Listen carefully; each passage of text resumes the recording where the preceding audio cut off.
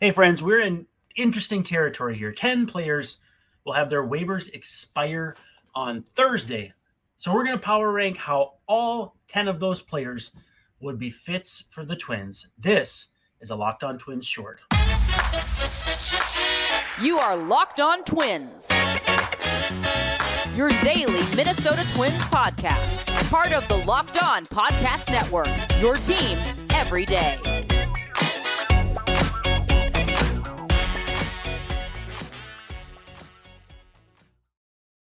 What's going on, everybody? This is Brandon Warren with Locked On Twins, and we're going to chat with you a little bit about the players who are going to clear waivers on Thursday. 10 of them that we have here power ranked, and they're obviously going to be at various different fits for your Minnesota Twins. And before we get started, this episode is brought to you by LinkedIn Sales. Are you struggling to close deals?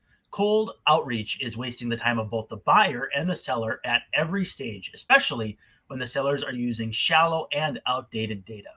Your organization can overcome these challenges with technology that translates comprehensive, high-quality buyer data into real-time insights. These deeper insights empower sales reps and teams to adopt the habits of top performers, which leads to better outcomes like more pipeline, higher win rates, and larger deals. We call this deep sales, and we've built the first deep sales platform with the next generation of LinkedIn Sales Navigator. So right now you can try LinkedIn Sales Navigator and get a 60-day free trial at linkedin.com/lockedin. This is linkedin.com/lockedon for a 60-day free trial. Let LinkedIn Sales Navigator help you sell like a superstar today. Just go to linkedin.com/lockedon and get started. But I tell you, between LinkedIn and Locked On, I think I jumbled up my words there. But that is not what we are here to talk about right now. The Twins are in a unique position. Largely the Angels are to blame, but a huge swath of Angels players who are impending free agents were placed on waivers earlier in the week. That waiver term will come full circle on Thursday.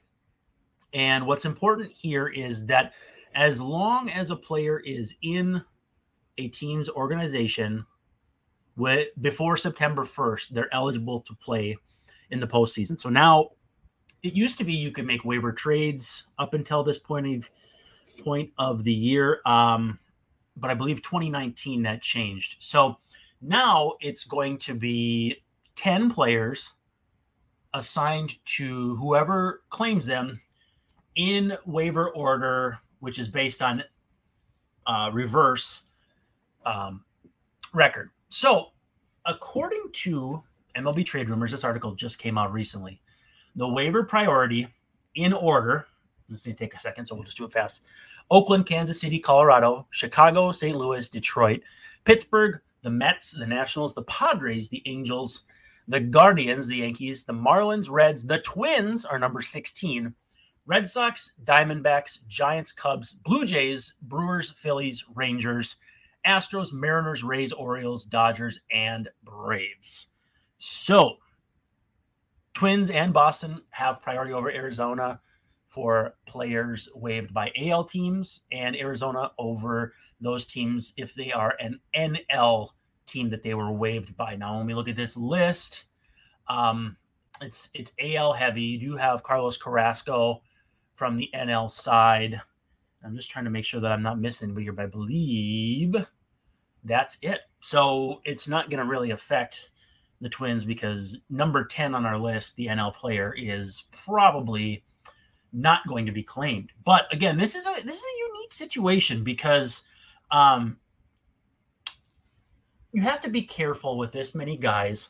Like if you're a team in the postseason race, but you have some holes, you can't claim, for instance, all three outfielders and hope that you only get one, because you could end up with all three. 40-man spots right now are at a premium, especially with contending teams. I mean, 40-man crunch is real. But so I'm going to be curious because no team's going to end up with 6 of these guys. Now, ideally, if you were in need of 6 of those guys, you'd be able to, shop the clearance aisle here. But there is significant talent available here, and that's not including guys who were released like Josh Donaldson and Trey Mancini, who Mancini, I think, might have been a fit for the Twins earlier in the year if they still needed help at first base, and technically they do, but Alex Kirilloff is on a rehab. So we'll see what happens there, but I just don't think, and Josh Donaldson's probably going to go unsigned, and he might just be done. But yeah, I think Mancini would have been a better fit earlier in the season, but the Reds released him. I hope he lands somewhere because, we still want to root for him. Also, Noah Syndergaard DFA'd by the Guardians. I don't really think the Twins will be in that mix. Jurickson Profar released by the Rockies. Also don't think he'll be much of a factor, but certainly helps that he plays all over the place. Now, we're just going to dive right into it. We got 10 guys here. And so number 10, Carlos Carrasco. Now, Carrasco's a great story. He's a great pitcher who came up as a starter, struggled, relieved for a while, then went back to the rotation. Actually didn't relieve that long. But anyway, the Guardians really had a nice run with him. Things down the stretch were different just because he got sick. But, he hasn't been very good for the Mets, which, again, it's the Mets. But he was good last year, 3.97 ERA, strikeout per inning. But this year he's been absolutely obliterated. 6.80 ERA backed by a FIP that's 5.87. So you could say he's unlucky, but he's still just not good. Opposing batters have a 912 OPS against Carrasco, and in the last 28 days, a 1,056. So Carrasco would be my bottom fit. I just don't see it. That is, again, number 10. Number 9, Jose Cisnero, a reliever from the Tigers. Now, I was surprised to see that Cisnero was 34 years old. I wasn't aware. Has not been particularly good this year, and the biggest issue is that he's been absolutely dreadful in the second half. Now, his numbers in the first half were fine, maybe even good. But he's just completely disintegrated in the second half. Yeah, in the first half, 3.44 ERA, 9.5 strikeouts per 9, but a 1.35 whip. So not really a guy you would have wanted to have in big spots, but a decent enough line mover at the beginning of a bullpen, say in the Dylan Floro role. But in the second half, he has a 9.82 ERA. The strikeouts have spiked to 12.3 per 9, but he has a 1.84 whip. So really no fit here unless it's like they really just want to fortify the front end of the bullpen with a hard thrower. And even then, I mean, what's he going to give you that, honestly, Josh Winder, Cole Sands, whoever, won't? So I don't really see it with Jose Cisnero, but he is number 9 on my list. Number 8, Dominic Leone. And Leone has not been good, just not good at all. He's with the Angels now. He was with the Mets earlier in the year. Trade deadline acquisition, 4.64 ERA. He is striking out a batter per 9, but the FIP is 5.42 with a 1.41 whip. So basically, he hasn't been good since 2021. He had a pretty good year with the Giants that season. He was pretty good with Toronto in 2017.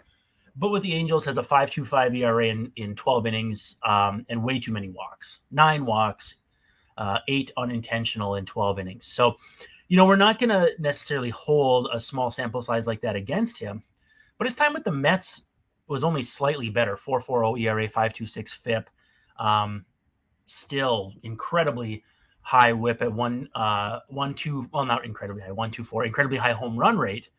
2.1 per 9. Just not a fit here either, I don't think. But that's why he's number 8 on the list. Number 7, Chicago White Sox starting pitcher Mike Clevinger, who's, he's pitched well enough. I'm just not interested because I don't think he's a fit in the clubhouse. And he's got a 3.32 ERA, but FIP of 4.34. Not really striking anybody out. 7.8 per 9, 3.5 walks per 9. To me, that's not a needle mover, and there's really no reason for the Twins to grab another back-end starter. Maybe they want to send Kenta to the bullpen and open up a spot, and they don't trust Dallas Keuchel. whatever. I still, though I'm out on Clevenger. He's number 7. Number 6, Hunter Renfroe on the Angels. Basically the outfield version of CJ Cron. So 240, 300, 479 career slash line. He's 31. Previously hit lefties, but just not this year. 660 OPS against southpaws. And I don't think he has enough defensive value to make that up. Now, with that said, he's free, basically. He does have it's a $12 or a $13 million salary. I don't have it handy, but I know it's double-digit millions. So it'll be a little bit of money to take on, which not really a disqualifier at this point in the season because it's prorated. But I just don't think there's enough of a fit here to displace someone off the roster, especially when the Twins have 3 offensive players on rehab stints right now: Byron Buxton, Alex Kirilloff, and Willie Castro. I think Castro is probably the closest to coming back, but they're going to be adding 3 hitters. So to me, it doesn't make sense to add a guy who doesn't really make that much of a difference. Randall Grichuk is number 5. He was having a really, really solid season with the Rockies. Again, it's the Rockies, so the offensive environment is not necessarily conducive to giving guys a lot of credit for what they've been producing. So when you look at Grichuk's slash line with the Rockies, it's not going to look as good as it might if it was in, say, San Diego. 308, 365, 496 slash in 64 games with the Rockies, and has not really endeared himself well to the Angels. 562 OPS, hitting a $165. So obviously, he had a 121 OPS plus with the Rockies. So solid, very good, very, very good. Not an incredible amount of defensive value, but he smokes lefties. And as we all know, the Twins have had their issues with lefties this season. So that roster crunch makes things so tough, but it's also going to help that we're coming up on September and there is roster expansion. So with that said, though, I don't know, I could see a position player being claimed, but if it is, I think it's going to be number 4 on my list. And that's Harrison Bader. The Yankees put on waivers, and famously he found out by watching ESPN and said his first question was, what the heck are waivers? So not exactly the Yankees covering themselves in glory by explaining to Harrison Bader that he had been put on waivers. Good center field defense, very good center field defense. Twins may not need that as much with Byron Buxton playing center field on his rehab, but it never hurts to have another capable hand in the outfield. Now, where I really get excited about Bader, 640 OPS on the season. That's not what I'm excited about, but that hides that he has absolutely throttled lefties to a 1,086 OPS this season. Now, that's only 72 plate appearances because he's been injured, but he has 4 homers in 72 plate appearances against lefties and only 3 in 234 plate appearances against righties. So he could fill the Michael A. Taylor role. The problem is Michael A. Taylor's going to have to fill the Michael A. Taylor role once Byron Buxton comes back. And so, what does that mean as far as the roster bunching up? I'm not sure. Again, Twins going to welcome these guys back in September, so the rosters will be expanded. So it may not be that tricky to find room for him. But if that's the case, of the position players listed, Bader is my guy. I always take the guy who can play defense, and it's going to be a good fit on the roster in terms of hitting lefties too. So we are through 4. Now we're down to the final 3. Lucas Giolito is number 3 for me. And I know what you're saying.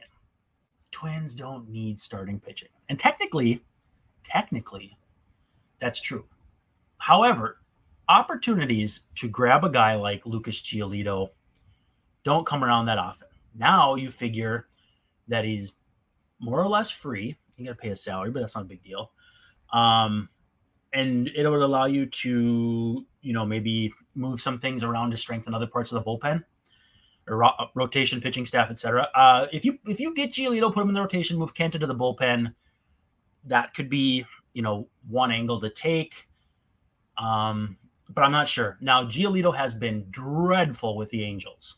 6.89 ERA, and he's earned every bit of it with almost 3 homers per 9. Too many walks. It's been, let's just call it like we see it. It's been an absolute debacle. And at the same time, a guy this caliber, you're always just one tweak away.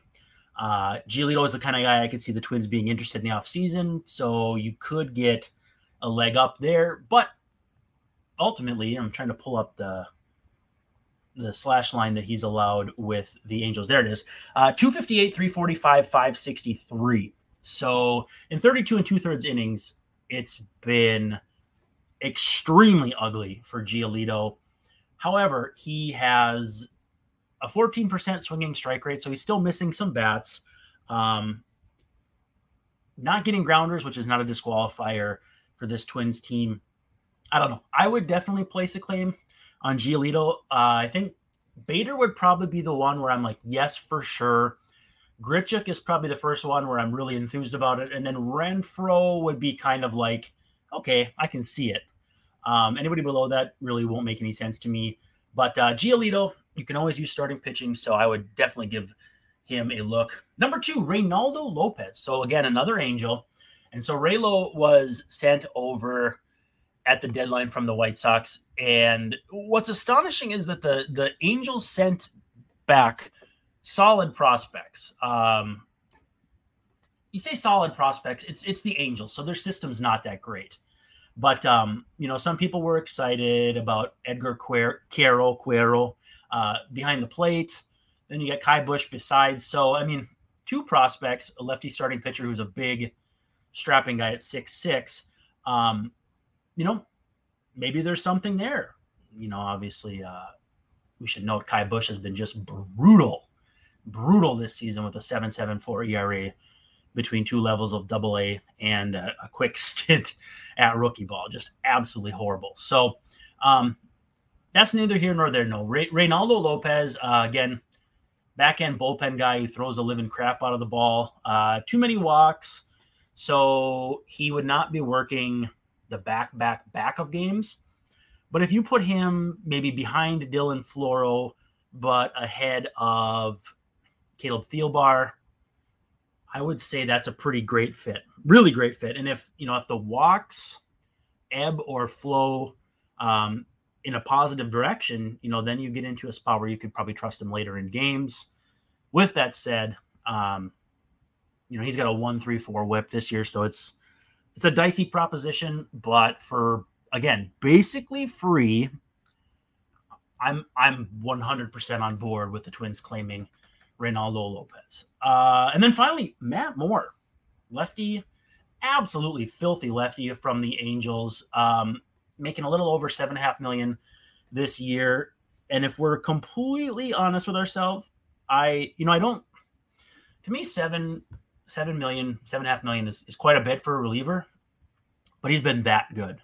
Almost a 2 WAR by Baseball Reference, less than a base runner per inning, 47 strikeouts against 10 unintentional walks in 43 innings, and really just parlaying how good he was last year with the Rangers into another really nice run here with the Angels. And it certainly never hurts to have a reliever from the left side. Solid stuff. Certainly not. He's almost like he's got a little Scott Kazmir to him in the sense that his career started one way and is ending a different way, but not necessarily bad. The last few weeks have been tough for Moore. He's given up. He's pitched to a 7.20 ERA, so 4 earned in those last 5 innings in the last 2 weeks. So it's a small blip on the radar screen, but something to consider nonetheless. Last 2 weeks a 981 OPS against, last 7 days a 1214. So again, it's a tough stretch here, but for the season, he's allowed a 196 batting average and a 615 OPS. Lefties, however, have hit him well. 841 OPS, just a 538 against righties. So it would come down to, if the Twins think a lefty who can get righties out is a big fit for them, I would say go for it, obviously. For whatever reason, Moore has only faced 43 lefties this year against 126 righties. I'm not really sure what to make of that because I don't know. You'd think you'd want a big-time lefty facing other teams' lefties, but doesn't seem to be the case. If we look back, though, to Texas last year, he allowed a 537 OPS against righties and a 634 against lefties. So I'm not ready to say he can't handle lefties or that he wouldn't handle lefties in a small sample, just that it hasn't been good to this point. So let's recap. Carlos Carrasco, 10, Jose Cisnero, 9, Dominic Leone, 8, Mike Clevenger, 7, Hunter Renfroe, 6, Randall Grichuk, 5, Harrison Bader, 4, Lucas Giolito, 3, Ronaldo Lopez, 2, and Matt Moore, 1. That has been how I would power rank the fits for the Twins among waivers players. Check back later. We're going to have a full recap of the Guardian series, and who knows what else we have on tap. I know I've got a couple players, Matt Cantorino being one of them, that we're working on getting as a guest. But again, thank you so much for checking out this Locked On Twins short, and we'll catch you real soon.